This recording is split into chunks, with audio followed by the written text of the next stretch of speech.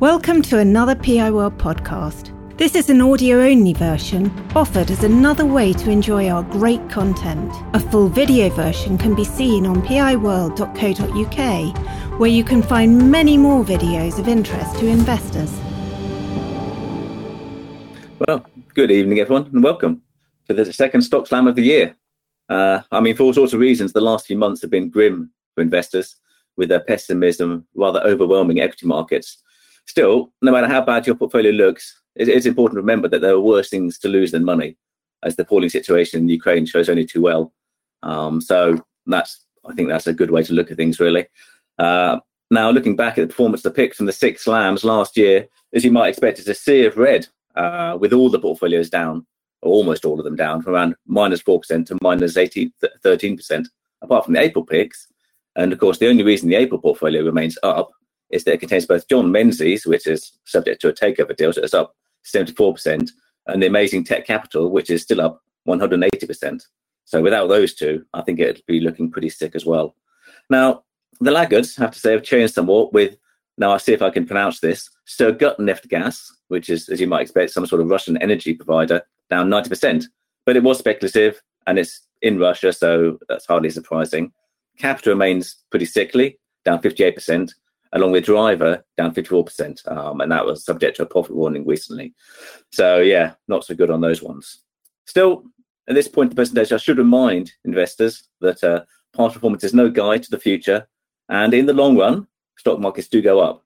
The problem again is that bear markets keep grinding down until all positive hope has been extinguished. And I think it's probably fair to say that many kind investors have never lived through a proper bear market. But I've only really invested through one of them, and that was pretty grim, I have to say, really. But, in 2008, I was down 40% overall. But then in 2009, I was up something like 50%. So, swings and roundabouts. So hopefully we're not tempting fate tonight. But we have an excellent lineup of speakers and companies with some familiar names slamming and a number of new faces. So I think it'll be very exciting. So just quickly, I'm sure just about everyone knows how it works. But for anyone who doesn't, each presenter gets 3 minutes to pitch their idea, which goes in no time at all. We allow another 3 minutes for questions from the audience. After that, I introduce the next speaker, and we go through the whole process again. So all in all, we should be done and dusted in about an hour, and then we can all relax. One other thing I want to mention is that everyone presenting here is doing so in a personal capacity. So we're not giving share tips or advice. With these are just investing ideas we're happy to share. Don't take it as anything more than that. In fact, you should assume that most presenters do own the shares they're talking about. And so, they're talking their own book, which is definitely the case with me. So I guess without further ado, I should kick off with the first pitch. tinyBuild. It's a, what's the ticker? TBLD. It's a leading premium AA-rated indie video games publisher and developer. Their portfolio of games includes more than 40 titles with a solid pipeline of more than 30 games scheduled for release. Now, we all know computer gaming is a huge and growing market. It dwarfs both film and music revenues, and is second only to the TV market. There's also a great deal of M&A activity in this space, with large gaming companies buying smaller ones to acquire their IP. And this played out well with Codemasters and Sumo Group last year. So I like to keep an eye on this space, and it's relatively easy, as there aren't that many listed companies in the UK. So, when tinyBuild floated at 169p just over a year ago, it did increase the pool by 1, which was nice. And at that time, investors, we were still pretty bullish back then, weren't we? And the shares rose over 70% in just a few months. But since that peak, like a lot of other companies, it's been a long, slow slide down, with the shares drifting below 150p last week. Although in the last few days, they've shown, real strength going up. So this is at odds with the financial performance. The results were out recently, and FY21 turned out well, with sales up 39% and basic EPS up 57%. There was both organic growth and acquisitions contributing, and that was ahead of expectations. And pleasingly, they don't mess around with adjusting earnings in the headlines either. But you can back out the IPO cost, which I've done, and you can see the EPS more than doubling year on year, which is pretty much in line with what Stocko shows. So they've done well since the IPO, no doubt about it. And going forwards, the company has a strategy of partnering with developers to ensure the creation of long-lasting IP, which can be developed into multi-game franchises. And in practice, this involves a combination of buying smaller software teams and growing the games they bring on board. They call this an acqui-hire strategy. So it works well because there's a deep pool of indie games out there, and tinyBuild can kind of pick just those that have gained traction. So kind of a PE model, if you like, with tinyBuild adding capital to scale. And a bonus is that acqui-hires bring on resources, i.e. the people, the developers and the testers. And that's a lot easier than actually trying to recruit people in the current market. An example of a Keystone franchise is Hello Neighbor, which came out in 2017. It's been expanded to cover similar games, Secret Neighbor and Hello Engineer. They've also taken the IP into graphic novels, which are apparently very good, merchandise and TV, with an animated series in development following a pilot. And finally, Hello Neighbor 2, I can say this right now, it's set to launch tomorrow. So get ready with your pre-order. This approach is diversifying sales and creating a back catalogue that delivers over 80% of the revenues. Now, something that I do need to mention here, for anybody who knows the company, is Ukraine and Russia. TinyBuild emerged from Eastern Europe, and they have development studios in both of those places. And as Russia was building up troops on the border, they created a response plan and executed on the worst-case scenario when Russia actually invaded. And they evacuated all Ukrainian staff to somewhat safer Lviv. And they've also, some people have managed to leave the country, and they're now working in Latvia and the Netherlands. And TinyBuild have got an open studio in the Balkans. So they've handled this just as well as you could possibly imagine. And they've really looked after their staff. And there's one other concern, which is the company is expanding quickly with operations around the globe. And the management team could become overloaded, perhaps with quality and communication suffering. But they, as they say in a recent report, they have a fairly hands-off approach with creative teams. And so that kind of helps reduce the load on the management team. And if you look at Glassdoor, almost all the employee reviews are very positive, and there's just one early one which is negative. So on the whole, they seem to be dealing with the growth of the company very well. So really, from my perspective, I see TinyBuild as a solid kind of founder-run business with a long growth runway and kind of little exposure to the big bang releases, which can cause problems to lots of people. The shares have derated to a PE around 25, which isn't dirt cheap, but it's similar to peers like Team17 and Frontier Developments. And with that, I'll take questions. Thank you, Damien. First question, what did you think of the Outlook comment, there may be more jobs out there with better hours, more security and less stress? Does it indicate a worrying culture? Well, it's a fair point. I mean, games companies are notorious for setting kind of deadlines for releases, pushing people hard, essentially asking for unpaid overtime, that kind of thing. Do I think there's a problem there? No, I don't think there necessarily is a problem in the sense of the Glassdoor reviews are very good. People say, yes, we work hard, but we're given a lot of creative freedom. And could the pay be better? Yes, possibly. I think certainly the offices in Ukraine and Russia have certainly helped on that front. They're definitely cheaper locales than, let's say, the Netherlands or the US. But I don't see any evidence to say that the kind of the staff are kind of unhappy really with the environment. As someone still nursing a big loss on Frontier Developments, last year's big game tip, why is TinyBuild better? Okay, so I mean, as you know, Frontier Developments goes for the AAA titles. It goes for big bang releases, so they can have a big title like was one of the Jurassic World ones, which have been in development for several years. And when that releases, that really has to succeed because they're betting big on that. Whereas TinyBuild, as I was saying, they've got something like 60 odd games around at the moment, and they're developing a lot more. Don't have big bang releases. They have lots of small releases and lots of different games. And so there's diversification, if you like, there. So they're not dependent on any one release being fantastic. And what you also know is that with the Hello Neighbor, which was their big franchise, they've steadily reduced their dependence on that over the last 5 years. And so I would say 5 years ago, before they IPO'd, they required quite a lot of revenues from that game, but now that's down. That and the franchises around it are down to maybe 10-20% of revenue. So I think they work quite hard to get away from the dependence on any single source of revenue. And how do they differ from Team17?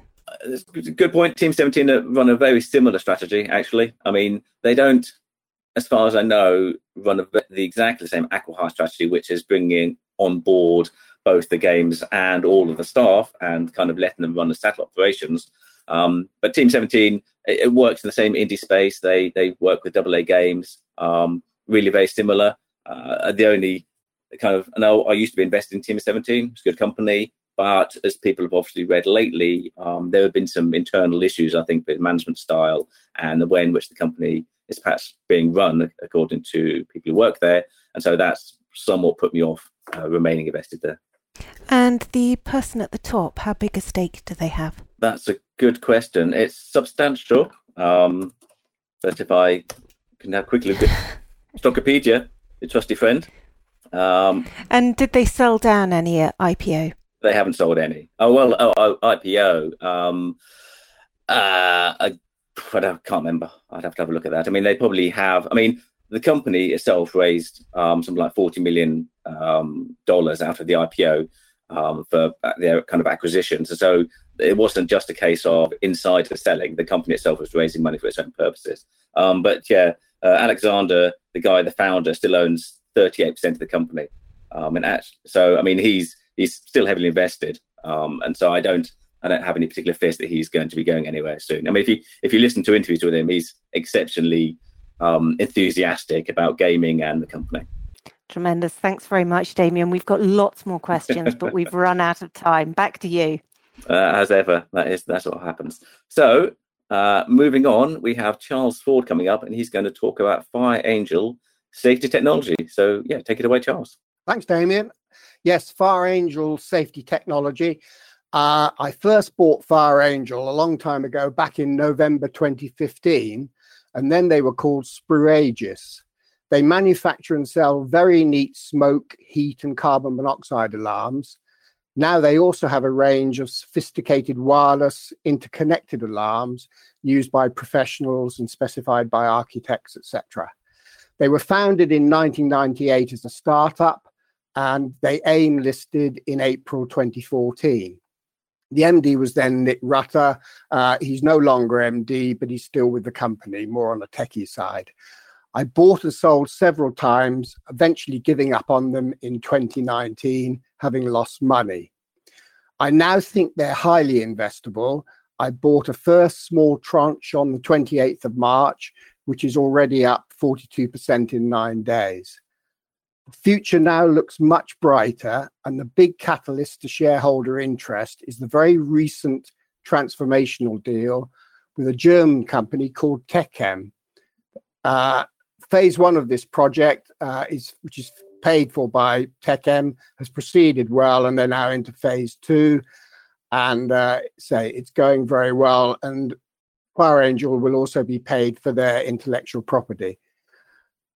There is an important margin improvement plan, which is already driving up margins from 15.9% in 2020 to 23.2% in 21, and they're aiming for 30% in the future. They still have manufacturing in China, but also in Poland, and now carbon monoxide in Canada. Supply chain has been an issue in 2020 and 21, as it has for many, but they met their targets in 2021, but could have done a lot better if they'd had slightly better supply chains, but I wouldn't say that was their fault. Now, this might seem a bit low tech, but I've got some figures here for you, but I won't try and do that. Basically to say that the revenue has increased from 39.9 million in 2020 to 43.5 million in 2021, and it'll be 69.8 million by 2024. I won't read all the figures, but the adjusted earnings per share goes from minus 4.5 to 2.4 by 2024. And finally, a free cash yield growing to 100% by 2024. I'm not normally a jam tomorrow sort of investor, but the market is already seeing this as a recovery stock and pricing it accordingly. I expect to hold it at least until 2024. And if there are no headwinds, then I will build on my position as it goes up. Great. Thank you very much indeed, Charles. So we've already got some questions. The first one is, there are no institutional investors on the Stockopedia site, and they're on the edge of the bankruptcy risk. How stable are they? Well, I would say they are stable. They did a fundraising last year and raised 9 million. So I think you'll find that maybe Stockopedia is slightly out of date on that, but they have got they've got quite a lot of cash now. And what about institutional investors or large major shareholders? Yeah, and actually the institutional ones have been increasing their holdings. Downing, Venture Capital, Canaccord has just increased by 6.3 million shares. Premier Asset Management have increased. Wit, they're individuals, but yeah, there are some institutional investors in there, and actually, just recently, the directors have been buying quite heavily. Thank you. And there have been several share issues in recent years. What's the likelihood of further issues? I don't think that can't guarantee anything on that front, but I don't think there will be because, they are quite well funded at the moment. And how do you feel they differentiate themselves from the competition? I don't think there's a massive amount of competition. Their products look very neat, and if you've ever seen them in B&Q, I don't know whether you stalk B&Q or not, but if you've ever been in there, they usually have a good stand with plenty of good product on. It's a neat product, and the most important thing now is that they are going for these. When they started, all their alarms were sort of single alarms that you just put on your ceiling, but they're now all integrated and wireless. So, good products. And how are they achieving their improving margins? By better management, I believe. I think that's part of their problems in the past have been possibly, I've got to be careful what I say, obviously, partly been poor management at the top, but maybe the person at the top wasn't a managing director. He was more of a very technical person who, was one of the people who founded the company. But now I believe with Connolly, they've got a good guy at the helm. Tremendous, Charles. Thank you very much. We've got loads more questions, but we've run out of time. So, Damien, back to you. Thank you, Charles. I had forgotten what a disaster this company has been, having invested a number of years back before being hit with a profit warning. They seem to specialise in profit warnings, and they're very good at it. So, you are a braver man than I am, Charles. But maybe fortune will favour the brave. So we shall see. And here we have the inimitable Edmund Shing. He's going to talk about Anglo Pacific. Away you go, Edmund. Thank you, Damien. Yes, today's company, Anglo Pacific, code APF. What is it? A commodity royalty company. So you have exposure to commodities and income growth. Market cap £380 million at the current price for around 180 pence. 7 points. Those who have heard me before know I love commodities. I think we're in a super cycle. So unsurprisingly, this is a commodity company. The theme here to invest in a company as an inflation hedge. It has basically exposure to renewable energy demand for battery metals and to precious metals and to uranium nuclear and even some coking coal in the short term. Secondly, what are the attractions of a royalty company as opposed to simply a commodity miner? Well, royalty companies such as Anglo Pacific are exposed to the revenues from commodities without the risk of cost increases. So they just take revenue and they multiply it by the price of the commodity. That's the exposure they get, because what they've done, they have financed the mining company, and the mining company, in return for that financing, has to deliver a certain amount of whichever commodity it is, whether it be copper, gold, uranium, whatever it is, to the company Anglo Pacific for a number of years under contract. And then, of course, what Anglo Pacific then is gets that revenue, that amount of the commodity every year for the set number of years, and then they resell it at the current price. So you just get the revenue stream times the price. Thirdly, what commodity exposure are you buying? Well, they have at the moment 15 royalty and streaming related assets. So you have diversified commodity exposure to a number of commodities: cobalt, nickel, uranium, vanadium, copper, precious metals, iron ore, and coking coal. Fourth point, geographic exposure is well diversified, but most importantly, 99% of their portfolio is located in well-established mining jurisdictions, nowhere too dodgy, which of course is very important when it comes to mining companies, particularly when we see what's happened to Russia. Most of their assets are in Australia, Canada, Brazil, and Chile.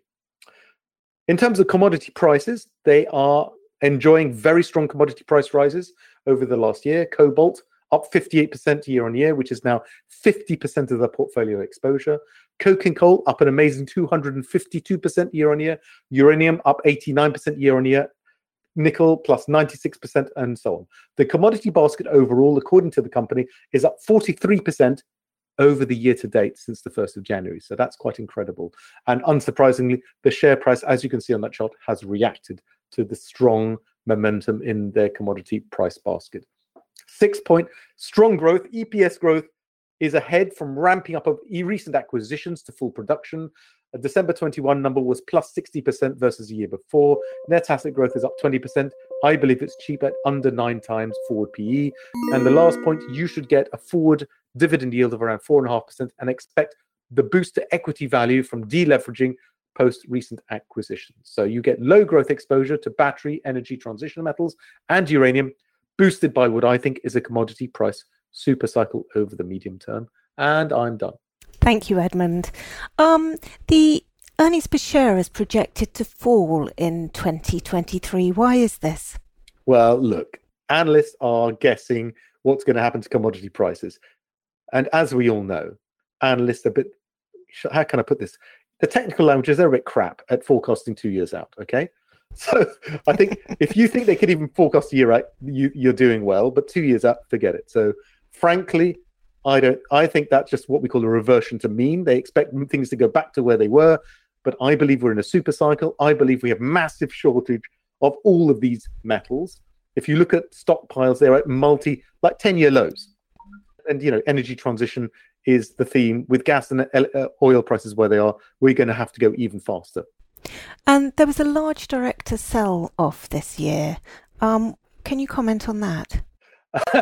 I think what we find there, I don't know what was in their minds particularly. You never know with director buys and sells what is in their minds sometimes. But I do think that, to be fair, Anglo Pacific has gone through a long period of not going anywhere very quickly, in fact, falling. So I think they probably were just relieved to see a bit of a price rise and wanted to get some of their money out. But that is not necessarily a bad thing, frankly. Tremendous. Thank you. There's been a significant increase in net debt. What's been the cause of this? Acquisitions. As I said, they buy royalty streams, they're lending money. To lend money, they have to have the money. So obviously they can lend off their balance sheet, they can lend their equity, but they can also lend via debt. So they have recourse to debt, which then they use as the financing for the mining companies. And that's what they've done. They've made a lot of acquisitions. And as I said, Tamsin, these are going to ramp up to production. So they're not fully contributing to earnings now today, but they will contribute more and more to earnings over the next year, 2 years. And that debt will come back down, of course, because not all of that, some of it will go to pay dividends, but they've committed to getting that net debt down pretty quickly with the big increase in free cash flow they expect to have coming forwards. Thank you. The question says, if I remember, the revenues and profits come largely from the coking coal and its price, especially in very recent times. Even they expect coal profits to go down significantly. How confident are you about the plan and the forecast to replace that with one with the other? Well, that's already happening, Tamsin. So as I said, that's why they've made these acquisitions. The idea being to diversify away from coal. They already are out of thermal coal. There is no thermal coal. It's only coking coal, which is used to make stainless steel, and it's used to make steel from iron ore. So it's still, they've got away from thermal coal already, and they're reducing the reliance on coking coal very quickly through these new acquisitions. Again, much more focused on cobalt, nickel, copper, and vanadium, for instance. Thank you. And do you have a target price? Well, it's 180 pence today. I don't do target prices, but if I were to look at the long-term chart, which is what I like to do, 226 is the next obvious resistance. And if you want to get excited, then look at some more like 320 plus. That's the long-term resistance. So there's plenty of upside just to get back to where it's been a few years ago. Many thanks, Edmund. We've got loads more questions, but we've run out of time. Thanks very much. Thanks, Edmund. A great pitch as ever. I do like listening to your pitches. And a great company. Inflation is providing a growth tailwind, and I can see royalty income acts to reduce commodity price volatility. So yeah, I think I'll have to take a deeper look at it. So thank you. And now we have Lillian Nandy, who's going to talk about India Capital Growth Fund. So where you go, Lillian? Hi, I've picked India Capital Growth Fund, ticker symbol IGC, listed on the main market of the London Stock Exchange in 2005 and trading on a discount of -16. It's an investment trust with a sole focus on India, with a market cap of around 100 million. It focuses predominantly on small and mid caps and has 32 holdings in its different sectors of the Indian economy. Risks probably relate to the fact of interest rate rises in the US, which may lead to a little bit of money outflow from the fund, but the Indian fundamentals remain great. Why do I like this share? Well, it is a play on India with strong fundamentals. One point often mentioned is the strong demographic dividend of India, with 50% of its population being under 25. India is now at an inflection point, with 4 or 5 years of regulatory reforms behind it. The focus of the country and the government is on growth. The IMF predicts that India will be the fastest growing economy in the next 2 years, 2022, 2023, with growth of 9.5% and 8.3% respectively. And it also predicts that by 2025, it will have the 5th largest economy in the world.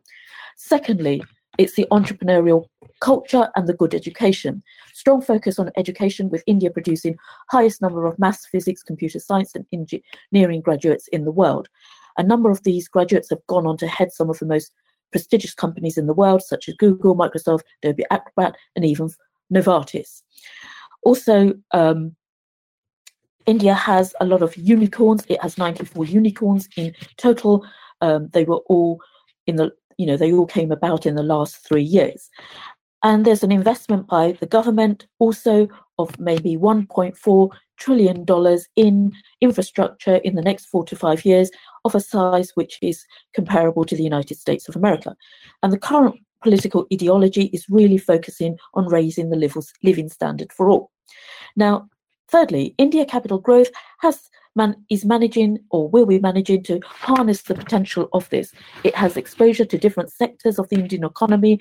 It's very active, with about 5 analysts on the ground in Mumbai. About 11 of its companies were added, 25% of the portfolio during the pandemic, where IGC took advantage of the volatility and the low valuations. And these companies that it added, are in the green economy, in the relates to economic recovery, the de-risking of the supply chain movement from China to India, and the digitization, which is in the future. India Capital Growth Fund has produced about 15% annual returns for the past 10 years, about 160% for the past 2 years. And going forward for the next 5 years, I think it will be doing pretty well. So I urge you to consider it. Thank you very much. Lillian, thank you very much indeed. So it has had a stellar performance since June 20. Can it keep growing? I believe that it can keep growing, yes. There's a lot of drivers to actually making it keep growing. For example, now we could say that the reforms of regulatory reforms by the government has now stopped, and so it's focusing in growth. The government has announced a sort of a 1.4 trillion package or pipeline of infrastructure projects. The government is making wealth creation a lot easier and providing a lot of incentives. There's a very good digital ecosystem in place in the public sector. And there's a lot of sort of unmet need. And you can see by, for example, how entrepreneurial the culture is, with the growth of about 44 unicorns in the last year. And it's an underserved market. So I think there is plenty of headway for growth in the next 5 years. Thank you. And how does it compare with JP Morgan India Investment Trust in terms of performance, discount and portfolio? Well, if you look at, say, the performance of IGC over the past 2 years and those of JP Morgan, for example, I think JP Morgan has, IGC is about 160%. I think JP Morgan is somewhere between, if my memory serves me correct, between 50 and 70%. I think JP Morgan is more focused maybe on the large caps, so to speak. It does have others, but I think it is more large cap, whereas IGC is more predominantly mid and small caps, and that is probably where they believe where the growth is. And I think even JP Morgan have acknowledged that the growth is more towards the small and the mid caps as well. I think maybe, possibly, IGC has a smaller sort of team, so that, and they're owned by a sort of one company which is totally focused on India. Thank you. And do you know very much about the fund manager? Oh God, I can't remember what his name is, but I have met him and at shows. and I have listened to him speak a couple of times, and I know that he has lived actually in India himself, I think for about 9-10 years in Mumbai. So he is very familiar with India itself. Thank you. And which segments is it focused on? It is focused on all segments of the Indian economy. Particularly, it has a large, it has, let's say, about, I think, 20% holdings in financials, for example. It's got, 20% financials, healthcare. It's got a lot in consumer discretionary. So I think the tops are sort of consumer discretionary and financials, and banks. But it does have things in healthcare, real estate, utilities, gas, green energy, across the board, really. Great. Thanks very much indeed, Lillian. We've run out of time. Loads more questions, but we've got no more time. So thanks very much. Damien, back to you. Cool. Yeah, thank you very much, Lillian. I do like a good investment trust, especially when it's on a double-digit discount. Being greedy, I might like to see it head towards 20%, which is where it's been before. But really, there's a decent margin of safety at the current share price. So, interesting. And now up, we have Darcy Andrews, who's going to talk about Purplebricks. Where you go, Darcy? Thank you, Damien. Purplebricks, the most recognisable name in estate agency, listed on AIM in December 2015 with 240 million shares at £1. By July 17, the share price hit £5. By 2019, it was back to £1. On the 7th of March this year, just 1 month ago, it hit its all-time low of 15p. So what happened and what's the situation now? Well, Purplebricks was formed by Michael and Kenny Bruce with a vision to disrupt the industry with low fees to sellers. This will be made possible by having no physical premises, clever use of IT, and having self-employed agents and the customers paying the fee up front. The company grew rapidly, opening operations in America and Australia, despite at that time having not reached profitability. Fast forward to the present, and the USA and Australian operations have gone, leaving the company to concentrate on the UK market. The company has had a torrid time. In November 2021, it issued a profits warning, which knocked the share price back 32%. Then in December, there was an 18% fall as a result of an error on the letting side of the business. This exposed the company to the possibility of millions of pounds worth of claims from tenants. The recent 2021 second half results showed the company to be loss-making again. So what's going to drive the share price up, and how long is this going to take? Well, several steps have been taken to improve performance. It has moved from a self-employed agent model to staff being fully employed. This, it is believed, will bring considerable benefits. Secondly, it is now offering a money-back guarantee on the upfront fees if no sale is made. In addition, Vic Darby, the CEO since 2019, has resigned. His replacement, Helena Marston, formerly Chief Operations Officer, was due to take the reins on Monday. However, this has been delayed as a result of AIM market due diligence checks. At the recent low of 15p, I'm sure I'm not alone in thinking that there was some good to be had here. After all, the company has no debt and holds cash of £57 million. It is perhaps the most recognisable estate agency brand with a brilliant, simple business model. It has a clear marketing strategy to reach 10% market share versus its current 4%, with an average revenue of £1,800 per instruction. As far as I can see, no additional infrastructure is required to grow revenues and profits. Staffing levels are currently strong at 95%, and ongoing recruitment is encouraging. It is worth noting the performance of others in the sector, such as the Property Franchise Group, Belvoir and Foxtons, all show a profit and have healthy KPIs. It demonstrates that profits are there to be had. Purplebricks are in the right market with the right tools. They now need to start using them to positive effect. The tipping point for me has been the significant director purchases a fortnight ago, which have increased investor confidence and nudged the share price upwards in recent days.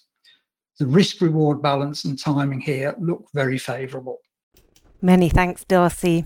So, question here, when will it start to turn a profit? And what is the revenue inflection point to turn a profit? Right. Well, if you look at the 2021 second half accounts, they have had some major one-off expenses there. So of the loss it made, a considerable amount of that was one-off. For example, the cost of going from the self-employed to the employed model. There was a big tax liability, and the mistake on the on the letting side of the business cost. I think they put a £3.6 million provision for that. So I would expect in the next 6 months simply by not having those one-off costs for them to get much closer to profitability. If we take the view that they have now got the new process in place with the employed team, I think that will get us close to profitability in the next 6 months. If that's the case, that will be very significant and push the share price quite favourably, in my view. Tremendous, thank you. And aren't you worried that the new CEO has previously been bankrupt? Yeah, this question was obviously going to come. There's two possibilities here. There's a question mark there, isn't there? And I'm surprised and impressed that the share price, the market hasn't hit the share price very hard because of this. So the two possibilities are she puts that behind her and gets into the role and gets on with the job, which I think will happen. And I can only think that at the moment she's working very hard to make things move forward. When she does get behind the wheel. The second possibility is that she won't make it and somebody else will take the role. Now, there is an argument that says that the market might like that. And I suspect that some of the current enthusiasm is based on the fact that might happen.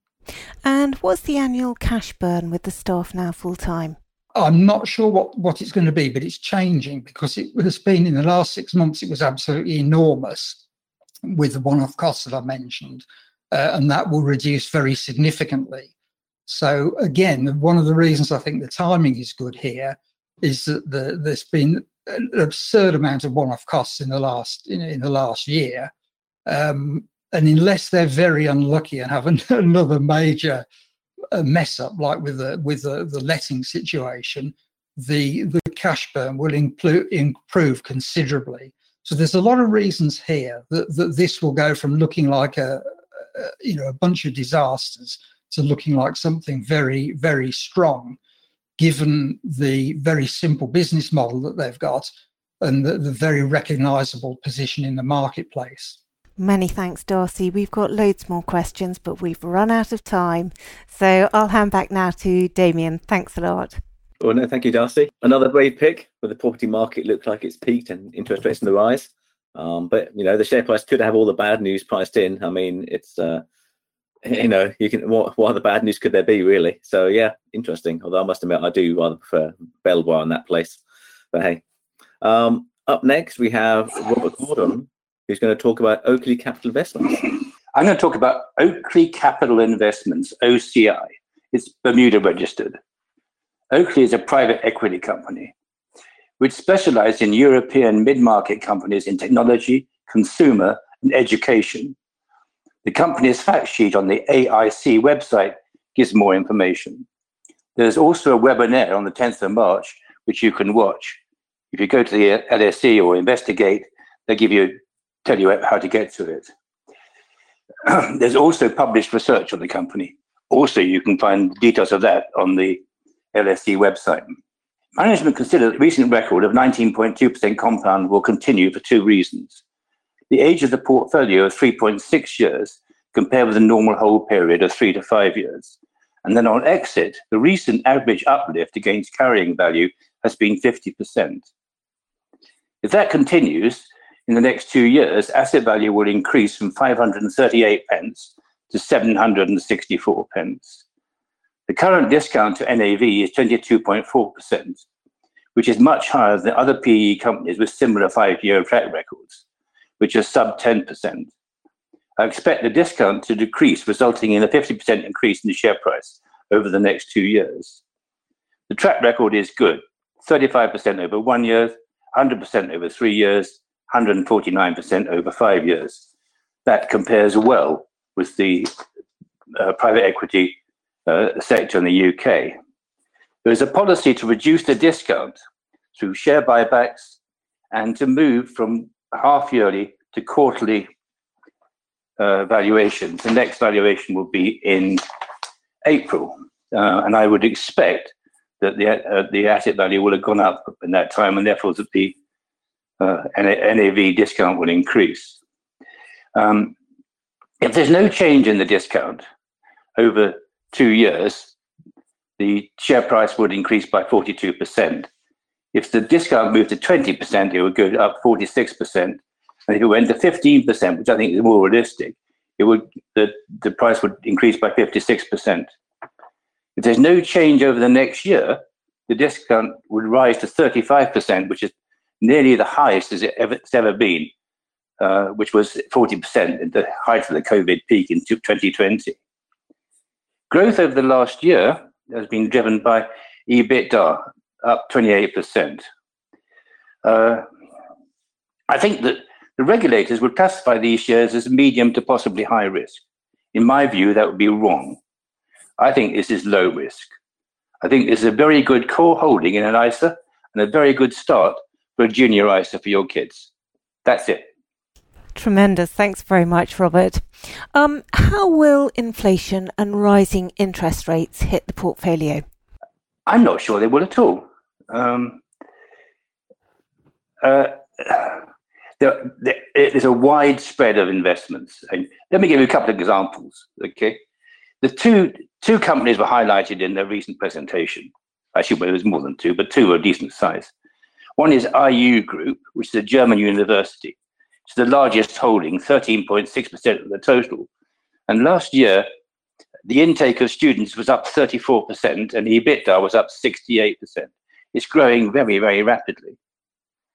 The other one is Wishcard, which is a consumer gift card. It's the fourth largest contributor to NAV growth last year, 10p, based on revenues going up by 68%. These are growing very, very rapidly. It doesn't cost you a lot more money to make a gift card. The money in the gift card is actually not people are actually not using it. Actually, I think they should buy Appreciate Group in the UK, which I also hold, APP, which is on a much lower rating. Thank you. And what's the average discount to NAV going back over the last 2 years or 5 years? It has been 40. Looking at it, it looks most of the time it's been 15 to 20, and once or twice it's been slightly less than 15. But the record is better than most. Well, it's better than average, right? And it's nearly as good as the best ones, which is HG Capital, and that's on that and Dunedin on discounts less than 10%. Thank you. And where are the major investments geographically, and which sectors and the size of the companies? Okay, they're all mid-market. They're all in Europe. They're all in technology, consumer, and education. And why is the share price expected to increase without a change in the discount? Because asset value. Investment companies are valued on and this is an investment company. Private equity is investment. They are valued on discounts and or premiums to their asset value. So if the asset value goes up and the premium or the discount stays the same, it will go up in line with the growth in asset value. And if it does grow at 19%, and they were saying that they think it will because of the age of the portfolio, etc., then you can get a 42% increase in NAV over the next 2 years. So if everything's the same, your share price will go up 42%. The discount narrows, it'll go up by more. It's just a really nice, I think, lowish risk, long-term investment. As far as I'm aware, it's only had one down year since it was launched, and that was when the asset value fell from 201p to 200p. Many thanks, Robert. We do have more questions, but we've run out of time. But thanks very much. And back to you, Damien. Cool. No, thank you, Robert. I actually hold OCI to give me some exposure to private equity, and I can't argue with their performance over the last year. It's very good. And I mean, holding some PE just seems to make sense to me if you're interested in small growth companies, since so many of them are off market. So yes, a nice pick. So next up, we have the people's favourite, Paul Scott, who's going to talk about Beeks Financial Cloud. So where you go, Paul? Hello, everyone. Beeks Financial Cloud. Market cap 116 million at 177 pence per share. That includes new shares in a placing this week, yesterday. So the total is now 65 million shares. It's, I think, the best small cap growth company that I've found in the last 6 months. It's my third largest personal holding, and I'm probably going to increase it to my first largest, but it's risen 40 or 50% in recent weeks. So I'm hoping for a pullback. It provides cloud connectivity to global financial exchanges. This is a long-term investment idea, not a trade. I've held for years, but I'm scaling up my position now because the key point is there's been a step change in growth. So the rapid rise in order intake, for example, in the last quarter, it was 3 times the previous record quarter for order intake. These are recurring revenues, typical contracts of 4 to 5 years, and follow-on orders come along from tier 1 customers. For example, the first £1 million contract has now grown to 6.5 million per annum, and expect many more to follow. The CFO said on a recent webinar, quote, "Deal sizes we're quoting for dwarf what we've done before," end of quote. The 25 million and 30 million revenue forecasts are probably going to be thrashed. The company's already made it clear it expects to beat those. There have been numerous upgrades. These are massive global markets. Now, I had a Q&A with management, the CEO, this week, and I asked him about competition. And he said there really isn't much at all in the Beeks space. Beeks knows this niche inside out and has 10 years track record. And it can't be replicated overnight, and technically it's very challenging. So Beeks is really in a very special sweet spot, I think, which is why I think this share is so exciting. I asked him why his growth suddenly accelerated. It was going in a sort of steady line up. It's now going sort of exponential. And he said, the market has come to us. 8 or 9 years ago, the financial sector wasn't ready for cloud. Now it is. Finance organizations are slow adopters, but are now, because it's business critical systems, that they're now adopting Beeks, which is pretty much the only provider in its niche. He concluded by saying Beeks is in a very nice position. The ultimate exit here is going to be a trade sale or some sort of sale of the business, which the CEO has publicly said he expects to be for multiples of the current price. Now, it's recently done a placing yesterday, only a 3% discount, £15 million. That was bigger than I expected. And what the CEO said is that there's up to a year lead time on buying servers and connectivity equipment. So they're stocking up ready for big order intake from a very, very serious pipeline. It was only 16% dilution. The CEO has trimmed his stake several times. It still has 38%. The shares are not cheap, but it's all about stellar growth, and it should be a much bigger business in future. That's it. Thanks, Paul.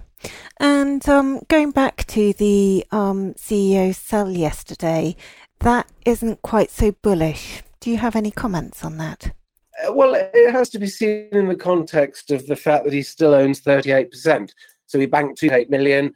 He's now got a 12-month lock-in on his remaining shares. I don't have a problem with founders top slicing for safeguarding their own portfolio purposes. The bottom line is he's still got 38%, and that matters far more than anything else. And it was only the CEO sale ranked behind the placing and the primary bid.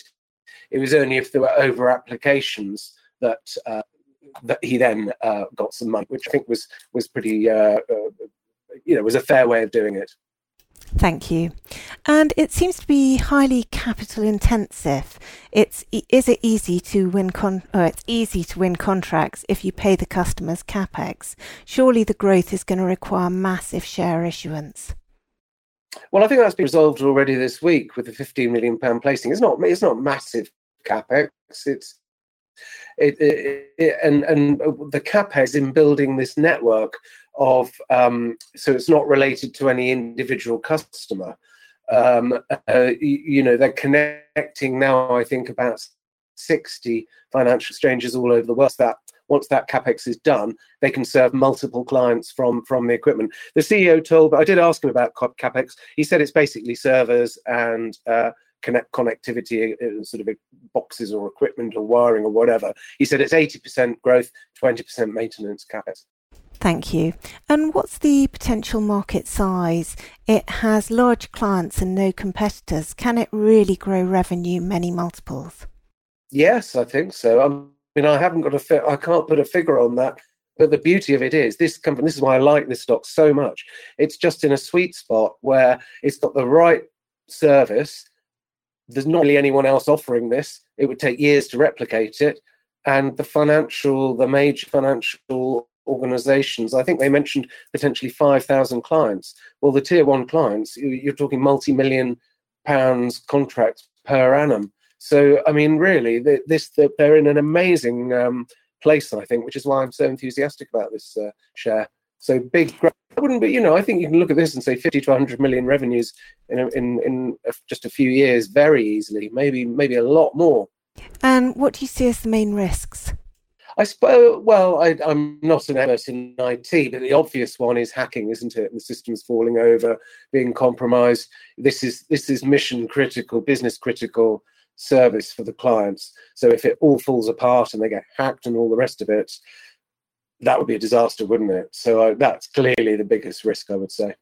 Tremendous. Thank you very much. We've got loads more questions, but we've run out of time. Paul, that was tremendous. Thank you. Damien, back to you. Thanks, Paul. A lot of fun as ever. I must admit, I haven't looked at Beeks for a couple of years, and I'm actually quite impressed with the progress being made, although earnings are still awfully volatile. So you've got to have a fairly strong stomach, I'd imagine. Now up, we have Dee O'Hare, who's going to talk about cars. Off you go, Dee. Hello, everyone. My name's Dee O'Hare. There's 5 things I look for in a stock pick. A simple story, good cash flow, limited downside, potential for a 30 to 50% rise, and all confirmed by a chart pattern. My stock pick is Cars Group, which at 150p has a market value of 142 million. On the stock ranks, quality, value, and momentum are all around 70, and overall the stock rank is 84 and is classified as a super stock. So what do they do? Well, Cars invests in the agricultural and engineering sectors. It has 3 businesses. The Agricultural Supplies Division manufactures animal feed, and it distributes farm machinery and fuels through a network of rural stores, providing a one-stop shop for the farming community. The Specialty Agriculture Division manufactures feed supplements. The Engineering Division designs and manufactures bespoke equipment, including robotic and remote handling equipment, and also provides technical services for the nuclear, oil and gas, and defence industries. A recent RNS stated that whilst each division had a strong market position and considerable potential for growth, they have little synergy with each other, and so the board are starting a strategic review. So why do I think the price will rise?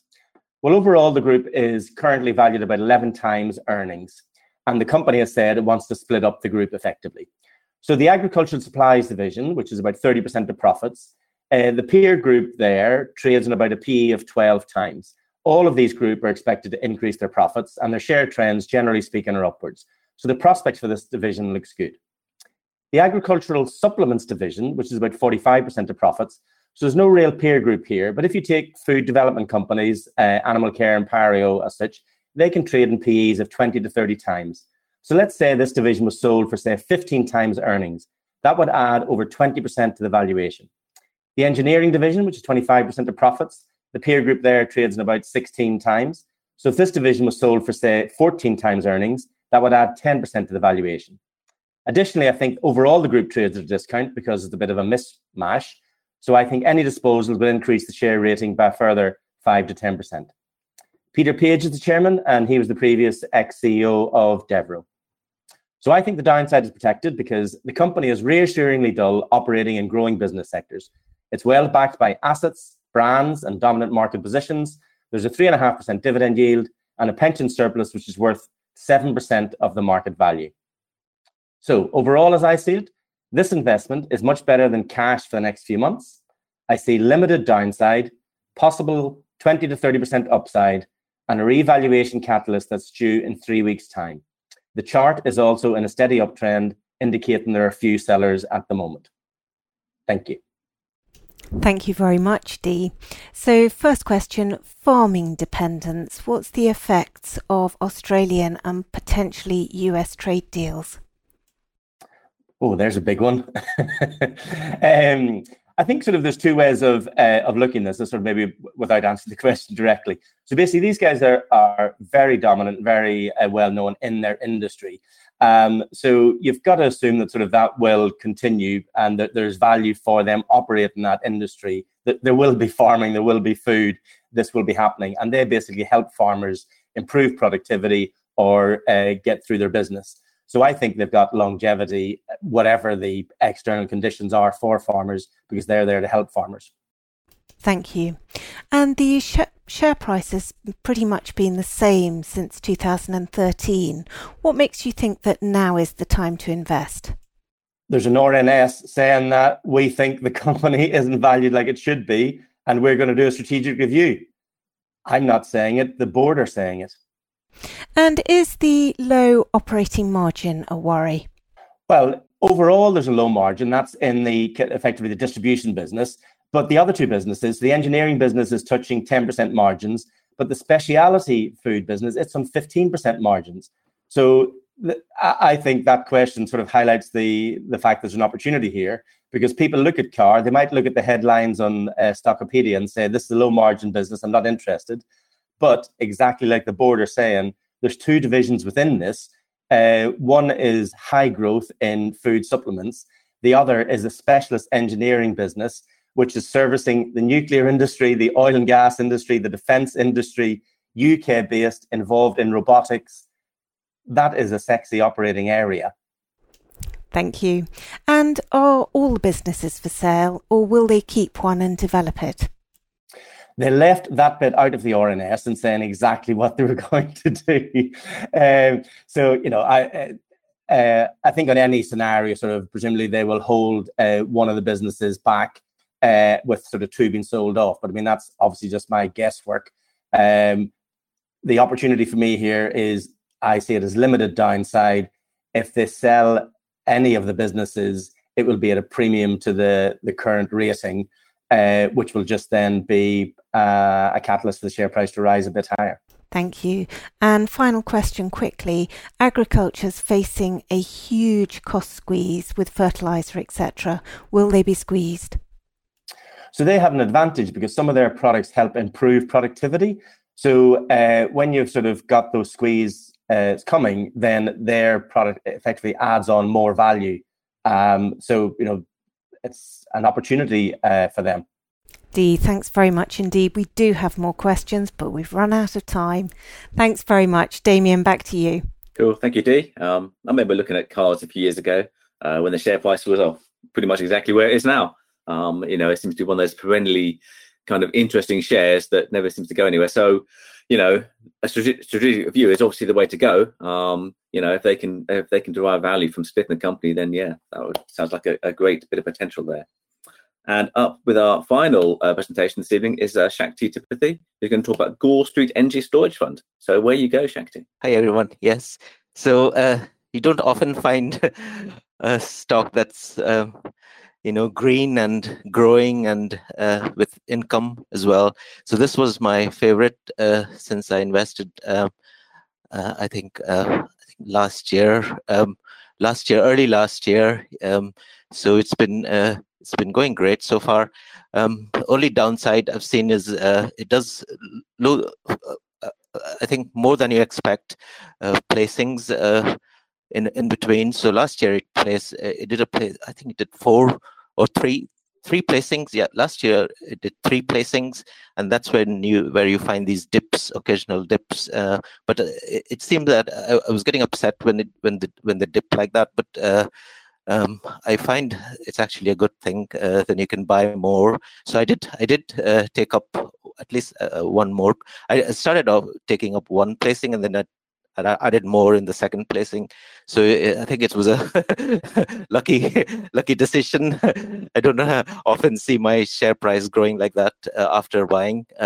So its revenue is a bit complicated. I think it makes revenue with the energy fluctuation. So it stores all the energy from the renewables and in batteries, and then I think when the grid needs it, it does supply demand analysis and then makes money through that way. It's a complex process, but I leave it to them.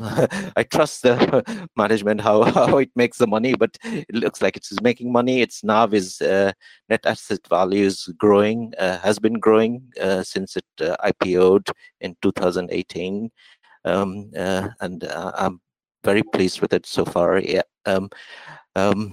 And its debt level is very low as well, as you can see if you scroll down.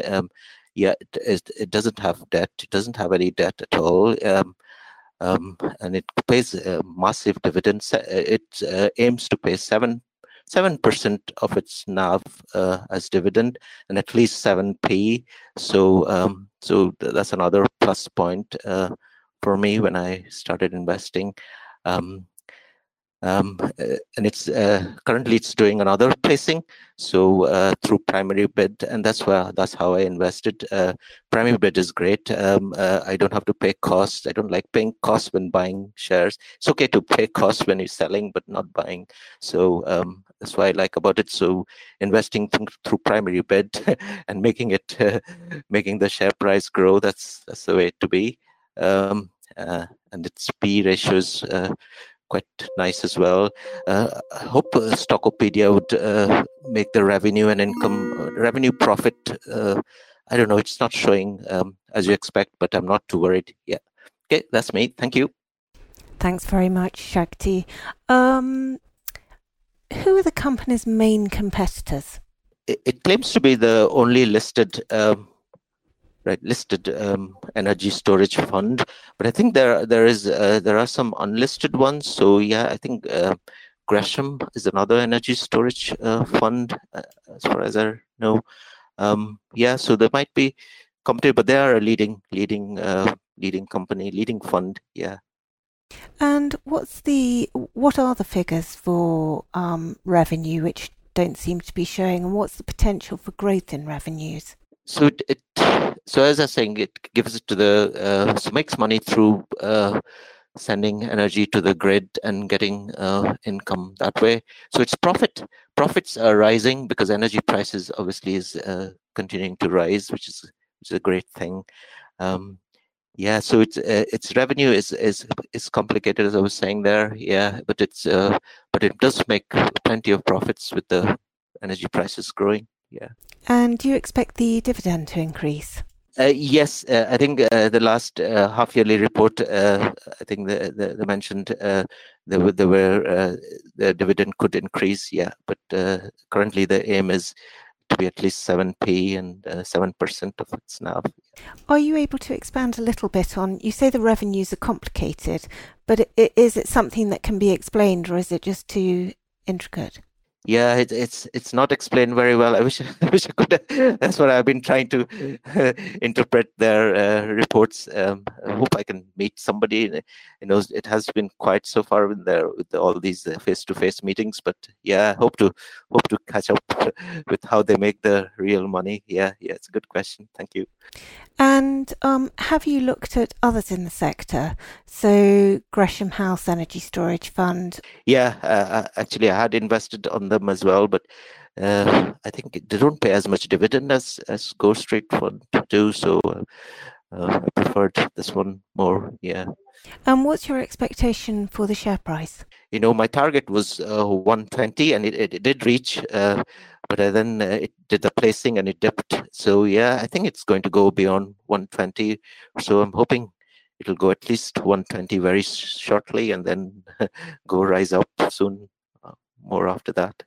Many thanks, Shakti. We do have other questions, but we've run out of time. So thanks very much indeed. Damien, back to you. Thank you, Shakti.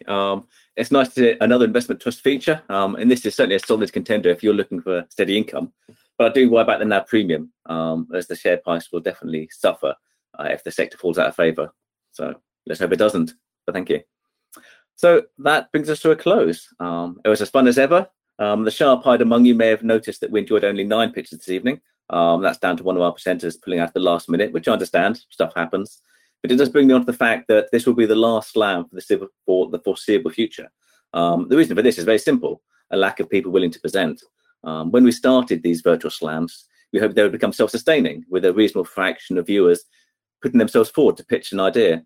Unfortunately, this hasn't happened. And with every slam, we find ourselves spending a lot of time pulling together a decent lineup, which is why some people have thankfully presented a number of times. But this isn't sustainable. So there won't be another slam, I'm afraid, in the near future. It's possible we'll put one on at Christmas, maybe a Christmas special, and maybe there'll be a real world slam at somewhere like Mello. But basically, that's it. The series has come to a close. So with that in mind, I hope you all enjoyed the presentation this evening. I have learned a great deal, as usual, about some companies, and I hope you have too. Please join me in thanking all the presenters for giving up their time to entertain and inform. I would also like to thank Tamsin and Tim from PI World for going above and beyond, as ever, and also thanks to Sam from Stockopedia to organise things. All that remains really is to thank you all for logging on this evening and joining the conversation on Discord. It's been very entertaining. I hope you've all enjoyed this series of Stock Slams as much as we have. So stay safe and good luck with your investments. Thank you. PI World videos and podcasts are for general information and interest. They do not constitute any kind of recommendation or inducement to buy shares of any company. PI World is not offering any kind of financial advice, and nothing in our material should be taken as such.